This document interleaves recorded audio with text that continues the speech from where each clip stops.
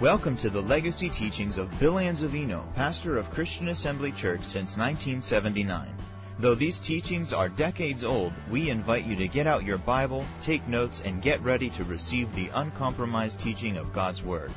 For more information about Christian Assembly Church, please visit us online at cafamily.net. Chapter of the book of Ephesians, beginning with verse 11. Wherefore, remember that you being in time past Gentiles in the flesh, who are called uncircumcision, by that which is called the circumcision in the flesh made by hands, that at that time you were without Christ, being aliens from the commonwealth of Israel, and strangers from the covenants of promise. Underline covenants. Covenants of promise. Having no hope and without God in the world. But now, thank God that but now, you, in Christ Jesus, who were sometimes afar off, are made nigh by the blood of Christ. We've been made nigh by the blood of Jesus Christ. We were without hope. We were without God. We had no hold on God. The Jews had a covenant with God, but the Gentiles did not. We, being Gentiles, had no communication with God, but we've been made nigh by the blood of Jesus Christ. Now, he's referring to the blood covenant. When the Father accepted the blood of Jesus and entered into blood covenant with Him and the human race, the Father was giving His life to us, and every promise and benefit of the covenant is backed up by the life of God. Every blessing, every promise, every benefit of the covenant is backed up by the life of God. Now, we are told in the Psalm 89, verse 34, which is one of our scriptures that we used. You don't need to turn to it. Write it down if you're taking notes. Psalm 89:34 says, "My covenant will I not break, nor will I alter the word that's gone out of my lips." I will not break my covenant. I will not alter the word that I've spoken. When God enters in a covenant, He is not a covenant breaker. He will not break His covenant. He will not alter the word that He spoke. Now, we said that we overcome by the blood of the Lamb and by the word of our testimony. When it talks about the blood of the Lamb, it's talking about the blood covenant. We overcome by enforcing our legal rights by the word of our testimony as a blood covenant partner with God through Jesus Christ. They overcame by the blood of the Lamb, and we overcome by the blood of the Lamb and the word that's in our testimony. Now, we said a covenant is a legal agreement or contract between two individuals or parties, say corporations, a legal contract whereby they come into an oath, an agreement, and of course they have stipulations and promises and benefits and cursings of the covenant. But in its simplest form, it's only a legal contract between two parties or individuals that might be binding by their signature, by their name. They may put up some collateral. They may have money to back up, that agreement or that covenant or that contract. But when you add the word blood to that word covenant, what you're actually doing is saying that this contract, this agreement, this covenant is backed up by life itself. When God entered into covenant agreement with the human race, He was saying that the word I've spoken, the covenant or the contract or the testimony that I have made is backed up by my very life. Every promise, every benefit is backed up by my life. Now, we are to consider the New Testament to be, just as the name implies, the last will and testament of the Lord Jesus Christ. It's His last will and testament. When somebody dies and leaves a will or an inheritance, through their last will and testament, then it must be enforced by the individual who's going to receive the inheritance, or he's not going to enjoy the benefits and the promises of that inheritance. Let's look at Hebrews, the 9th chapter, begin with verse 15, and we'll see to it, according to the Word of God, that we enjoy our benefits and our promises as a blood covenant partner that has obtained an eternal inheritance by legal action. Legal action. Verse 15. And for this cause, He, that's Jesus, Hebrews 9:15, is the mediator of the New Testament, that by means of death, for the redemption of the transgressions that were under the first testament, they which are called might receive the promise of eternal inheritance. Okay? For where a testament is, there must also of necessity be the death of the testator. The testament does not have any force so long as the testator is alive. Look at the next verse. For a testament is of force after men are dead. Otherwise it is of no strength at all while the testator liveth. Whereupon neither the first testament was dedicated without blood, without life. There was a life that backed up the first covenant, the first testament. For when Moses had spoken every precept to all the people according to the law, he took the blood of calves and of goats, and with water and scarlet wool and hyssop, and sprinkled both the book and all the people, saying, This is the blood of the testament which God hath enjoined to you.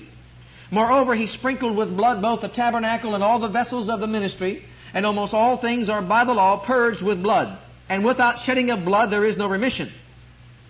It was therefore necessary that the patterns of things in the heavens should be purified with these, but the heavenly things themselves with better sacrifices than these. For Christ is not entered into the holy places made with hands, which are the figures of the true, but in the heaven itself, now to appear in the presence of God for us. Under the first testament, the blood that was shed was the blood of goats and of bulls, animal sacrifices, where the high priest entered into the Holy of Holies in the earthly tabernacle and made sacrifice for those so that their sins could be forgiven or covered. But in the heavenly holies of holies, the blood of animals, goats, and bulls, those sacrifices would not be sufficient. They would not be adequate for the Father to cleanse the heavenly utensils of worship. So Jesus did not enter in by the sacrifice of an animal. He entered in by His own blood. His own life is the guarantee of the covenant. And when He entered in, the Father accepted that blood, meaning He wanted to and was willing to accept that blood sacrifice and enter into a covenant relationship with the human race through Jesus Christ. And when He sprinkled that blood over the heavenly utensils of worship, man then was freed and justified by the blood of the Lamb. Now, let's read on. For Christ, in verse 24, is not entered into the holy places made with hands. He's entered into the true tabernacle, which are the figures of the true, but in the heaven itself, now to appear in the presence of God for us. Nor yet that He should offer Himself often as the high priest entered into the holy place, every year with the blood of others. For then must He have often suffered since the foundation of the world. But now once in the end of the world hath He appeared to put away sin by the sacrifice of Himself, as it is appointed unto men once to die, but after this the judgment. Once Jesus died, the new covenant went into effect. The last will and testament of the Lord Jesus Christ came into being. It was in force. Once He died. And once the Father accepted that blood, the new covenant, the New Testament, has been in effect. Now we need to realize that this New Testament is exactly what it implies. It is a covenant agreement. The last will and testament, it is the will of God in our lives. It was His will. The Father, in His sovereignty, chose to enter into blood covenant relationship with the human race through Jesus Christ. Now it's very important that we reiterate a few points. First of all, number one, we said that there are certain reasons why people would want to enter into blood covenant. And remember, when we say blood covenant, we are talking about something stronger than a contract signed by someone's name or signature. We said it's backed up by the life of the covenant heads. An example, if two corporations are going to come in, they're going to merge. And they're going to come into a covenant agreement. A blood covenant agreement. Okay? The covenant heads have got to realize that if they come in a blood covenant agreement, then their life is the guarantee that that corporation will run as it's supposed to according to that legal contract, or the covenant head must die. You see, it's not that he's going to lose the business like they are today. When it's a blood covenant, they die. You lose your life. You will not break one word of that contract or you will die. Blood covenant. So, in the reasons why people would want to enter into blood covenant, you can see number one would be to ensure trust in that relationship or in that business partnership. To ensure trust. Okay. To ensure trust. There's not too many blood covenants around today in corporations. They may have a contract, but not a blood one. So you see, if it's in blood, it means their life is at stake. Okay, number two, love is another reason. In a wedding ceremony, the two that come together, they make their vows, they go into covenant relationship with one another. She takes his name. They become one. They come into an agreement because they love each other. So they make that covenant union with one another. And then number three, safety. If we have two nations, one is stronger, one is weaker. You have two tribes. One is stronger, one is weaker.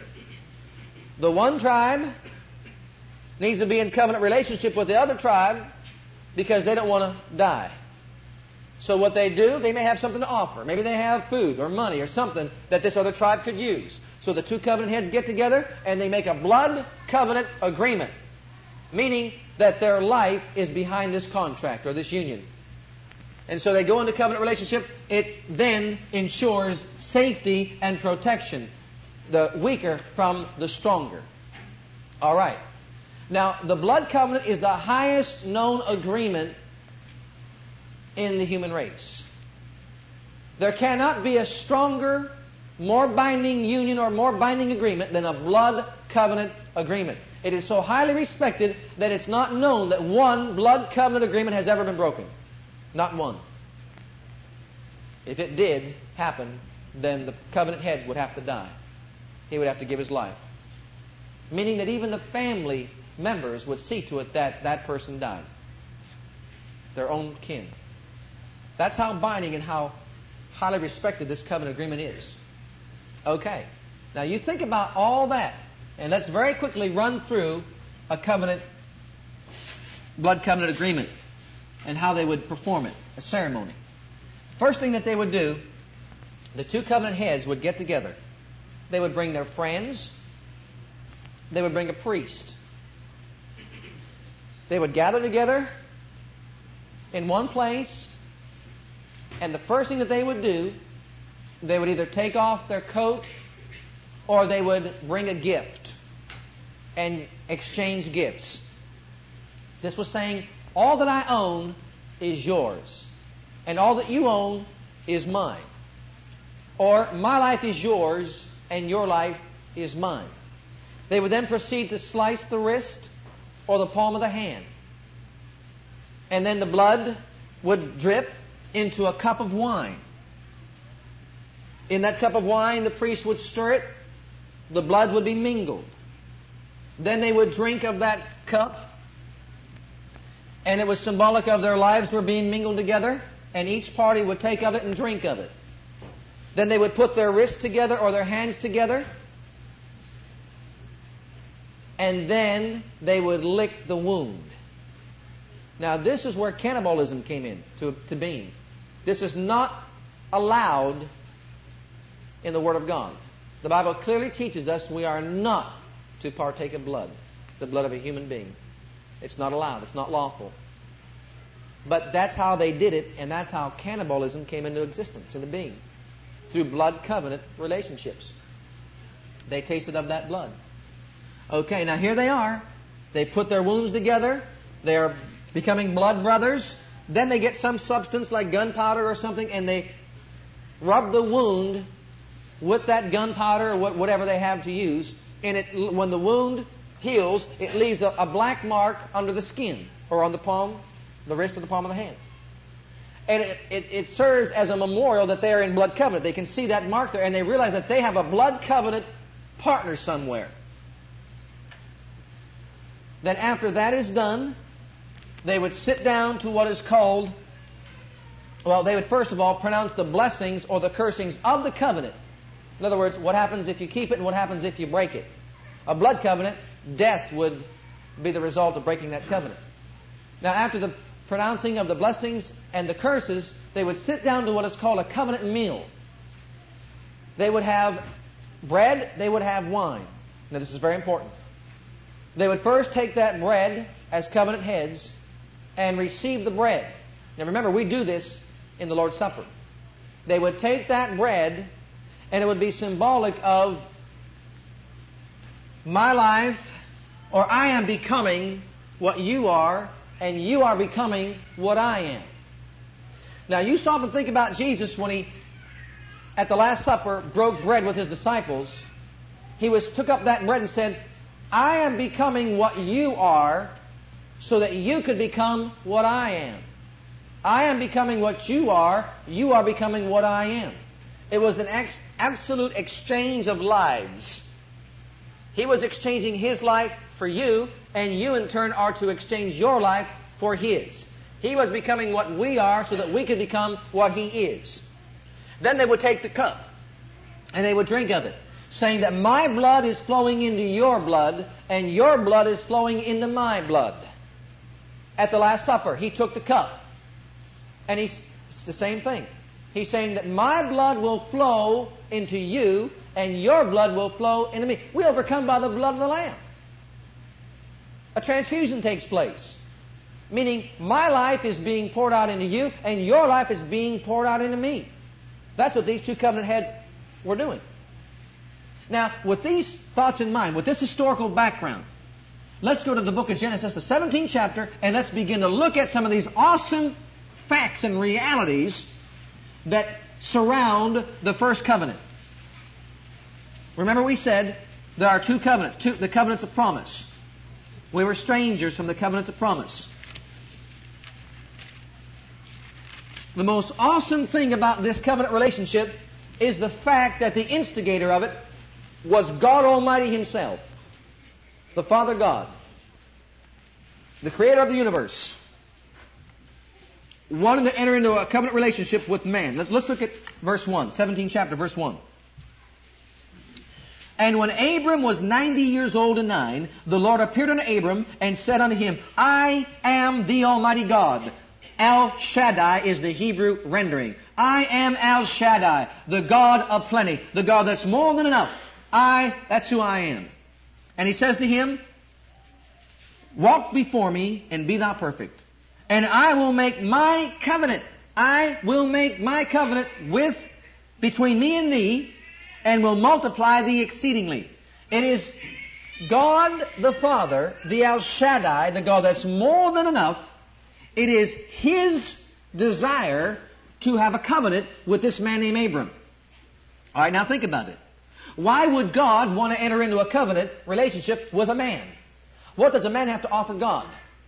Well, the Father in His program wanted to destroy the works of the devil in the earth. But He needed an avenue into the earth. He had no legal access into the earth. He needs a man that will yield his life fully to Him so that He could use that life to bring in the seed, Jesus, through David, so that Jesus could come and fulfill the everlasting covenant between God and Him. All right?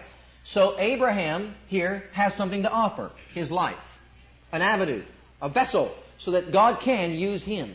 But remember, we said some things here.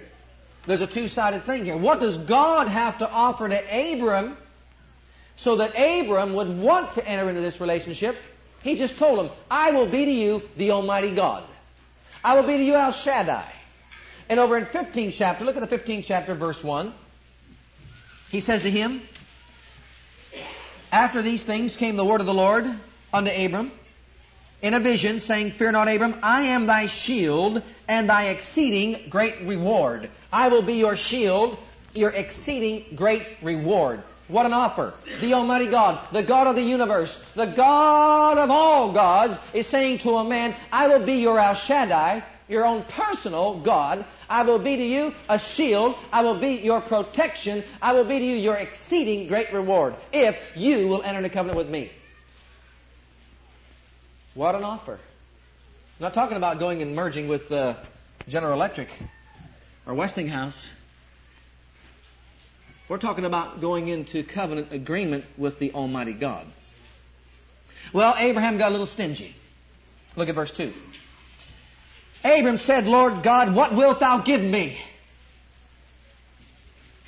Seeing I go childless, and the steward of my house is this Eliezer of Damascus. And Abram said, Behold, to me thou hast given no seed, and lo, one born in my house is mine heir. And behold, the word of the Lord came unto him, saying, This shall not be thine heir, but he that shall come forth out of thine own bowels shall be thine heir. And he brought him forth abroad and said, Look now toward heaven, and tell the stars if thou be able to number them. And he said unto them, So shall thy seed be. Here is a man who is beyond age of bearing a child. Here is a woman who's beyond the age of bearing a child. And this God who's making this great offer to this man Abram says, I will cause you and your wife to have a child and to have children that you can't even number them in the stars of the sky and the sand and the sea, by the seashore, if you will come and serve me.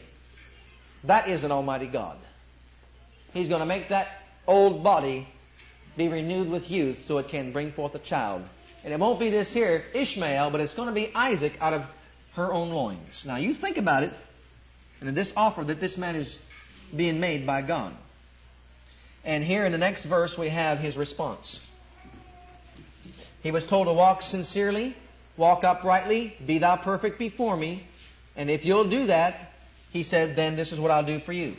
See, they're going to make a covenant. Okay, now look at verse 6.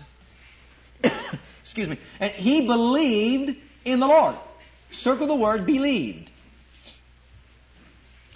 He believed the Lord. The word in the Hebrew carries the fullest meaning of the word believe. This word believe means a loving trust. A loving trust. Give yourself wholly up. Give yourself wholly up. A loving trust. Give yourself wholly up. Be a part of himself. Go right into him. When it says Abraham believed God, here's what it was saying. Abraham made an unqualified committal of his whole life.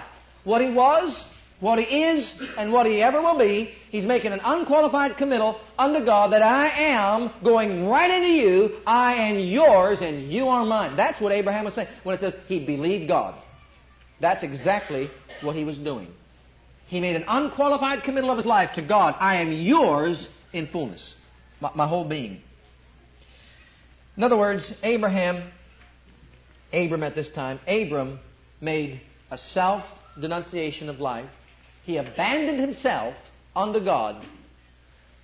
Isn't it amazing that in covenant talk, Jesus said, if a man will be my disciple, let him first what? Deny himself. Take up his cross and follow me. Self-denial. Self-denunciation. No longer me. I am yours. I belong to you. Well, that's exactly what this man Abram was going to do. In verse 7, here we find out that the Lord says there will be an inheritance for you if you will do it. Well, Abraham believed God. He was counted for righteousness. And he said unto him, I am the Lord that brought thee out of the Ur of the Chaldees to give thee this land to inherit. Circle the word inherit. He's going to give this man an inheritance. He's going to give him the land that floweth with milk and honey. Well, in the next verse, verse 8, Abram wants an assurance. How will I know, he said. Lord God, whereby shall I know that I shall inherit it? Remember our scripture that said, my covenant will I not break, nor alter the word that's gone out of my mouth? Whereby shall I know, not think, not maybe, not might. How will I know? I must know beyond question that this is my inheritance. All right, now listen. He's talking about the seed. He's talking about his son. And all the blessings and the promises up into the land and in the land. How shall I know? Abram's going to die before the full manifestation of it. He's going to die. He wants to know beyond question, beyond the shadow of a doubt, that when I die, I know that you will carry out that word. How will I know? Well, here's the awesome thing right here. God the Father, Almighty God, El Shaddai, the God of the universe, proceeds in verse 9 to cut a blood covenant with a man named Abram. He says, get me an heifer. Let's read it. Verse 9. He said to him, take me an heifer of 3 years old, and a she-goat of 3 years old, and a ram of 3 years old, and a turtle dove, and a young pigeon. And he took unto him all these, and divided them in the midst, and laid each piece against another. But the birds divided he not. And when the fowls came down upon the carcasses, Abram drove them away. And when the sun was going down, a deep sleep fell upon Abram, and lo, an horror of great darkness fell upon him. And he said unto him, notice this, Abraham is in a deep sleep. He's in a deep sleep. He's laying down in a deep sleep. But in verse 13, God begins to speak to him. God begins to speak to him over here as he's in this sleep or trance, whichever you want to call it. But he's asleep, but God begins to speak. It's in the Spirit that this begins to take place. Hold your place there in Genesis. And very quickly, look at two scriptures with me. Galatians, the 3rd chapter. Find it very quickly. Chapter 3. Begin reading at verse 6. Here, the Apostle Paul is reiterating what took place with Abraham in this covenant union. And he says in verse 6 of chapter 3, book of Galatians. Galatians 3, verse 6. Even as Abraham believed God, and it was accounted or imputed to him for righteousness. Know ye therefore that they which are of faith, the same are the children of Abraham. Next verse. And the Scripture, foreseeing that God would justify the heathen through faith, preached before the gospel unto Abraham, saying, God preached the gospel to Abraham, saying, in thee shall all nations be blessed. God preached the gospel. Look at something else that will reaffirm this. John 8:54. John 8, John's Gospel, 8th chapter, verse 54. When did God preach the gospel as we know it unto Abraham? Where did Paul get that revelation? Do we have another scripture that will confirm this? Let's look at John 8:54. Here we have Abram in a deep sleep. God speaking to him, saying unto him about the seed and about the inheritance. 54. Paul just said that God preached the gospel unto Abraham. Jesus answered, if I honor myself, my honor is nothing. It is my Father that honoreth me, of whom you say that he is your God. Yet ye have not known him, but I know him. And if I should say I know him not, I shall be a liar like unto you. But I know him and keep his saying. Your father Abraham, look at it. Your father Abraham rejoiced to see my day. Abraham rejoiced to see the day of Jesus. When did this happen? Well, let's go on. And he saw it, and he saw it, and he saw it. Abraham saw Jesus' day and was glad. Look at it. Your father Abraham rejoiced to see my day, and he saw it and was glad. And then said the Jews unto him, you're not yet 50 years old. How did you see Abraham? Jesus said unto him, verily, verily, I say unto you, before Abraham even was, I am. I am. He's talking about being the God of all the universe. And before Abraham even was walking on the earth, I was in existence from the beginning. Okay, now here, two scriptures. God preached the gospel to Abraham. Jesus said, Abraham saw my day and was glad about it. Now we go back. Go back to Genesis. Here we are. Abraham is in a deep sleep. God moves upon him. He begins to speak unto him the same thing that Paul said in this verse 13. And he said unto him, Abram, know of a surety, absolutely,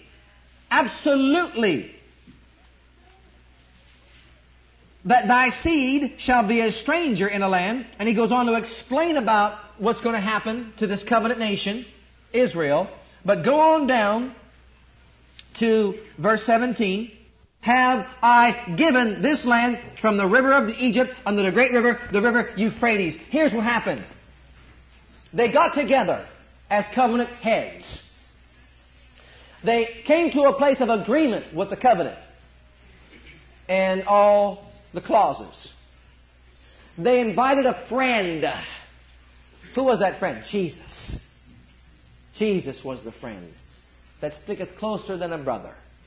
As he fell asleep, Jesus came. The Father, the Son, and you know the Holy Ghost was there, spoke unto Abram and showed him the gospel. Showed him the sacrifice of Jesus. In the Spirit, preached the gospel unto Abraham. Abraham accepted it, was circumcised. God's blood was substituted by the animals, and in covenant relationship, it's customary that they sometimes substitute animal blood for humans.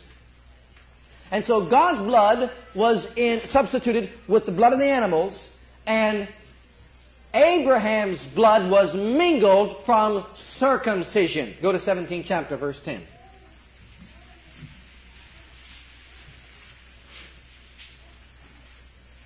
Verse 10. This is my covenant, that you shall keep between me and you and your seed after thee. Every man among you shall be circumcised, and ye shall circumcise the flesh of your foreskin, and it shall be a token of the covenant betwixt you and me.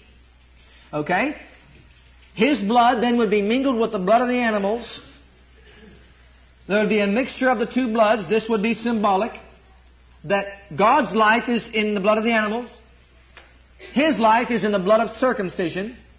This is the covenant agreement. Blood stands behind that agreement. They are both offering their lives to one another. In verse 12, and he that is 8 days old shall be circumcised among you, every man-child in your generations. He that is born in the house, or bought with money of any stranger which is not of thy seed. He that is born in thy house, and he that is bought with thy money, must needs be circumcised, and my covenant shall be in your flesh for an everlasting covenant. And the uncircumcised man-child whose flesh is of his foreskin is not circumcised, that soul shall be cut off from his people. He hath broken the covenant. He has broken the covenant. He has no part in the covenant if he doesn't obey the clauses, if he's not circumcised. So now think about how awesome this is. The God of Abraham, or the God of the universe rather, is entering into a blood relationship with a man, a blood relationship, offering his life to be El Shaddai, the God that's more than enough, and Abraham offering his life to be an avenue whereby the Messiah could come into the earth. Sealed by the blood. But there's another step that we need to bring out. Look at the 6th verse of the 17th chapter. 6th verse of the 17th chapter, 5th and 6th. Neither shall thy name any more be called Abram, but thy name shall be Abraham, for a father of many nations have I made thee, and I will make thee exceedingly fruitful, and will make nations of thee, and all kings shall come out of thee. Okay, now listen. God's name up until this point is YHWH. YHWH. That's the only name they knew for God. They changed it by adding syllables to Yahweh. But they did not even want to pronounce the name of God. It was too sacred. It was too holy. So he was YHWH. In the Greek rendering of that, it's Jehovah. That's where we get Jehovah. But it's YHWH, Yahweh, in the Greek, Jehovah. But the name of God with the H in it, an H was taken out of the name of God and put into Abram, and so we get Abraham. And in the 15th verse, look at the 17th chapter, the 15th verse, God said unto Abraham, as for Sarai, thy wife, thou shalt not call her name Sarai, but Sarah. Take the I out and add the H.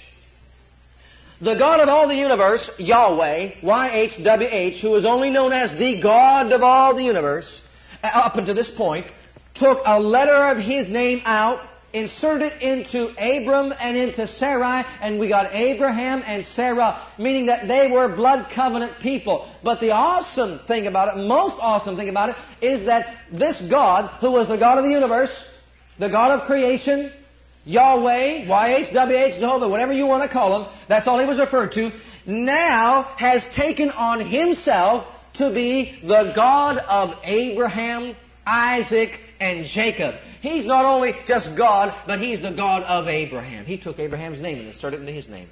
He's been referred to from that day on as the God of Abraham, the God of Isaac, the God of Jacob. Can you imagine the honor bestowed upon a man that God would call Himself by that man's name? I am the God of Abraham. I am the God of Isaac and Jacob, the God of Israel. Other people could call Him God of the universe. Rahab the harlot called Him, He's the God of heaven and the God of all the earth. But Israel can say, and Abraham can say, He is my God. He is our God, the God of Abraham, Isaac, and Jacob. Now Israel, in the 81st Psalm, verse 10, don't turn to it. Israel, He appeared and said to them, I am the Lord your God. And this is what it means. Open your mouth wide and I will fill it. I'm the Lord your God. Open your mouth wide and I will fill it. And when He took on this covenant people, when He gave birth to the covenant nation, this is what He was saying to them. As a mother bird who has little babies with a big beak, little frail body, no strength, can possibly, feed themselves, protect themselves, care for themselves, no way of being filled, as a mother bird comes and fills that mouth up to give food, to see to it that that baby can grow, God, the Almighty God, said, I am the Lord your God. Open your mouth wide and I will fill it. I will be a mother bird to you. I will take responsibility of you, for I am the Lord your God. I know you got a frail body. I know you don't have any strength in yourself, but I am taking the place of a mother bird. I will be your covenant-keeping God. I will fill you with myself. That's what God was doing. That's what He was saying to this covenant people. So they could say that He is the God of Israel. He is the God of Abraham, Isaac, and Jacob. He's the God of our fathers. The other gods, Egypt, they had their false gods and images. The Syrian people had their false gods and images. All the other people had their, gods and images. But this God is the God of Abraham, Isaac, and Jacob. You think about that. No longer is He their God, but blessed God. We have a covenant, a better covenant, established upon better promises. He is your God. Say that with me. He is my God. He is my God. He is my God. He is my God. That's who He is. If you're born again, you're a child of God, He is become your God. You are in covenant relationship, covenant agreement with Him. Now, let's go to the 3rd chapter of the book of Galatians. 3rd chapter of the book of Galatians. And you will recall that blessings and curses were pronounced in covenant agreements. Blessings and curses would be pronounced. Well, in the 3rd chapter, verse 13 and 14, 13-14, Galatians 3, 13-14, Christ hath redeemed us from the what? Curse of the law, being made a curse for us, for it is written, Cursed is everyone that hangeth on a tree, that the blessing of who? Blessing of who? Galatians 3, 13 and 14, that the blessings of who? Might come on who? In other words, there were curses and there were blessings. The curse was of the law. We're not going to get to the law yet. The law was added. We're going to get to the law maybe next lesson. Blessings of Abraham might come on us. Abraham was blessed with some blessings, many blessings, for going into this covenant agreement. But you can see the magnitude of this union. You can see the magnitude of this agreement. You can see the responsibility God is putting on a man. You can also see how awesome it is that God would even think about a covenant with a man. So what God did, He proved the faith and obedience of Abraham by asking him to do something. Let's go back to Genesis 22 very quickly. Genesis 22.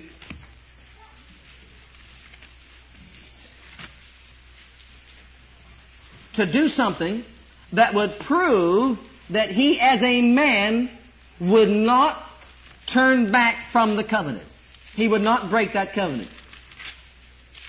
Even though he was a man, he had to prove to God that he would not. This is an awesome thing. This is opening up an avenue whereby God could send His Son into the world to redeem mankind. Okay?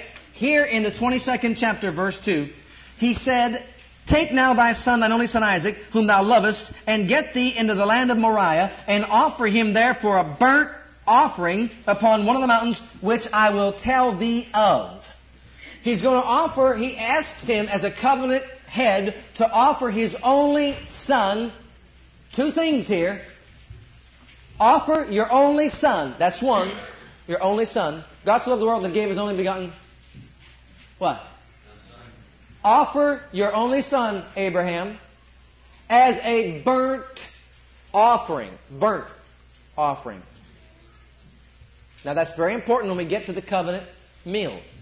When we see that Jesus was our burnt offering. You go to the book of Exodus and the Passover, the lamb had to be a burnt offering. And He was the only begotten son. Okay, Isaac is told by this covenant-keeping God to offer up Isaac on the altar of sacrifice, to slay him and to offer him a burnt offering unto this God he's in covenant with. Abraham was not saddened. He was not disheartened by it. He was rejoicing in it. He knew some things that as a covenant agreeing partner, he knew that God had to raise up Isaac from the dead in order to keep His word. If he didn't do it, God would become a liar and God would have to forfeit his life as a covenant-keeping partner. I'll show that to you in the Word.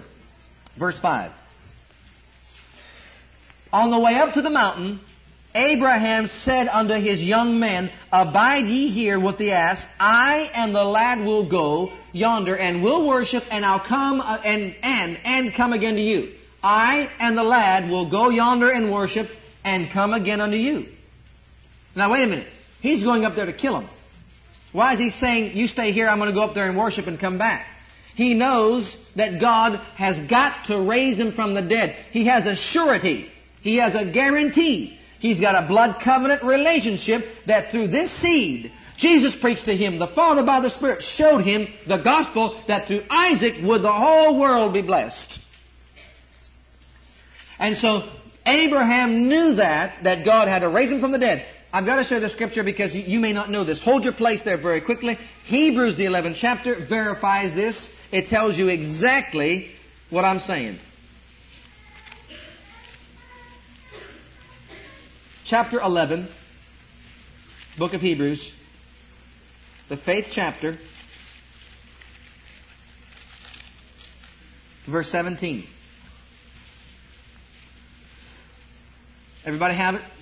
By faith, Abraham, when he was tried or proved by God, offered up Isaac, his only begotten son, and he that had received the promises offered up his only begotten son. As a man, he was willing to offer up his only begotten son. As a covenant partner, he would go to the extreme in that covenant union to offer a life. He offered his life to God. That was enough. But God wanted more. I want you to offer a more precious life than your life, a life that's more valuable to you, the life of your son. This is beyond the call of duty.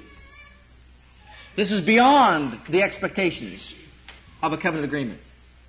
But he says, I'll do it.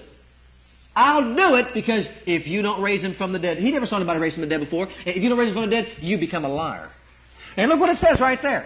Of whom it was said that in Isaac shall thy seed be called. Verse 18. Now look, verse 19. Accounting that God was able to raise him up even from the dead. Abraham accounted that God had to raise him up from the dead if he killed him. Look at the next part. From whence also he received him in a figure. That's what Abraham was meditating. He received him already raised up in a figure. He saw himself go on that mountain. He saw himself kill his son. He saw him light the fire. He saw him offer him as a burnt offering. And there in dust and ashes, he saw God raise him up out of death. I receive him up from the dead right now before I ever go out there and do it. Go back to Genesis 22. Now this is prophetic. Verse 7. Verse 6. And Abraham took the wood of the burnt offering and laid it upon Isaac his son. He took the fire in his hand and a knife, and they went both of them together. Isaac spake unto Abraham his father and said, My father. And he said, Here I am, son. And he said, Behold the fire and the wood. But where is the lamb for a burnt offering? Where is the lamb for a burnt offering? Abraham said, My son, God will provide Himself. God will provide Himself. That's prophetic. God did provide Himself as a burnt offering, the Lamb of God that taketh away the sin of the world. God will provide Himself a lamb for a burnt offering. So they went up, both of them together. And they had come to the place which God had told him of, and Abraham built an altar there, and laid the wood in order, and bound Isaac his son, and laid him on the altar upon the wood. And Abraham stretched forth his hand, and took the knife to slay his son. And the angel of the Lord called unto him out of heaven, and he said, Abraham, Abraham. And he said, Here am I. And he said, Lay not thine hand upon the lad, neither do thou anything unto him, for now I know. See, Abraham said, How will I know that I have an inheritance? Now God is saying, How will I know, Abraham, that you'll keep the covenant? Look at this. And he said unto him, Lay not thy hand upon the lad, neither do thou anything unto him, for now I know that thou fearest God, seeing thou hast not withheld thine son, thine only son, from me. If a man would go to the extreme of offering his only begotten son, there's no other way he's going to have another son. He's 100 years old now. Unto God, to keep a covenant union intact, then God the Father would give His only begotten Son, and would be, actually, He would be bound by this covenant agreement to send forth the Son. And He says here in verse 13, Abraham lifted up his eyes and looked, and behold, behind him a ram caught in the thicket by his thorns. And Abraham went and took the ram and offered him up for a burnt offering instead of his son. And Abraham called that name, see, he offered up a burnt sacrifice, a substitute. And Abraham called the name of that place Jehovah-Jireh. It is said to this day, In the mount of the Lord it shall be seen. And the angel of the Lord called unto Abraham out of heaven the second time. You got to hear this. You got to receive this in its fullest light. Abraham was there, and again the angel of the Lord appeared unto him himself and said, By myself have I sworn. He's quoting God. Saith the Lord, For because thou hast done this thing, and hast not withheld thy son, thine only son, that in blessing I will bless thee. There's no curse in Abraham. And in multiplying I will multiply thy seed as the stars of the heaven, and as the sand which is upon the seashore. And thy seed shall possess the gate of his enemies. And in thy seed shall all the nations of the earth be blessed, because thou hast obeyed my voice. Abraham was obedient unto God. God was bound and swore by Himself, there's no other life greater that He can swear by, that He would bless Abraham and do what He said He would do in the covenant. And now Abraham's blessings are whose? Whose? They're ours. God has got to now send a Savior to the world. He's got to send a Redeemer to the world. Because if a man would do it, offer his only son for him, God has got to respond by covenant law agreement to offer His only Son for us in exchange. This is how God saw to it that He knew Abraham would keep the covenant. Now the blessings and the curses were pronounced from Mount Ebal and Mount Gerizim. Mount Gerizim, they pronounced the blessings of the covenant. Mount Ebal, they pronounced the curses. Remember we said that the priest would then pronounce the curses before the covenant meal? Well, they would pronounce the blessings, they would pronounce the curses of the covenant. Now, after Abraham's death, the Israelites were not keeping the covenant. They broke the covenant. And so let's very quickly look at Galatians, the 3rd chapter again. We went there. That's where Abraham's blessings are. And here you'll begin to see this in another light. Galatians, the 3rd chapter, that the law was added to the covenant until Jesus would come and fulfill the covenant between God and Abraham. Now, We read verse 13 and 14. Verse 14 says that the blessing of Abraham might come on the Gentiles through Jesus Christ, that we might receive the promise of the Spirit through faith. Brethren, I speak after the manner of men, though it be but a man's covenant, yet if it be confirmed, no man disannulleth or addeth thereto. Now to Abraham and his seed were the promises made. He saith not, and his seed as of many, but as of one, and to thy seed, which is Christ. And this I say, that the covenant, which was confirmed before of God in Christ, the law, which was 430 years after, cannot disannul, that it should make the promise of none effect. For if the promise be of the law, it is no more a promise. But God gave it to Abraham by promise. Wherefore then serveth the law? It was added because of transgressions, till the seed should come, to whom the promise was made, and it was ordained by angels in the hand of a mediator. Okay, so the law was added to the covenant because of transgression, because of the sins of the people of Israel. They were not keeping the covenant. Remember, they were called covenant breakers. God called them stiff-necked covenant breakers. Okay. Because they weren't keeping it, they had the law given. It was added to the covenant. But God couldn't change that covenant because his partner was dead. He already died. Abraham was gone. He couldn't change that covenant. He added to the covenant the law, which would be a schoolmaster and teach them until Christ should actually come, so that they could have forgiveness of their sins until Jesus would come to actually fulfill the new covenant. Well, there's so much more here right now that we can get into. But let's just read the end of this chapter so that we can get a little bit of insight as to what is going to come up. Verse 23, but before faith came, we were kept under the law, shut up under the faith which should afterwards be revealed. Wherefore the law was our schoolmaster to bring us unto Christ, that we might be justified by faith. But after faith is come, we're no longer under a schoolmaster. We don't need the law. For we are all the children of God by faith in Christ Jesus. For as many as you that have been baptized into Christ have put on Christ. There's neither Jew nor Greek. There's neither bond nor free. There's neither male nor female. You're all one in Christ Jesus. And if you are Christ, then you're Abraham's seed, and heirs according to the promise. So we are in Christ. We're Abraham's seed. We're heirs according to the promise. When we pick it up again, we're going to see how the law was added. We're going to find out how the law served in three different categories. The Pentateuch is the law, the first 5 books of the Bible. 3 different categories, how the law had to teach them of, there was a social law, a moral law, and it would teach them, what they should do, what they should not do, what commandments they should keep and what they should not keep. A schoolmaster to direct them unto the time that Christ would actually come. But I don't want to go any further right now because there's just too much to get into.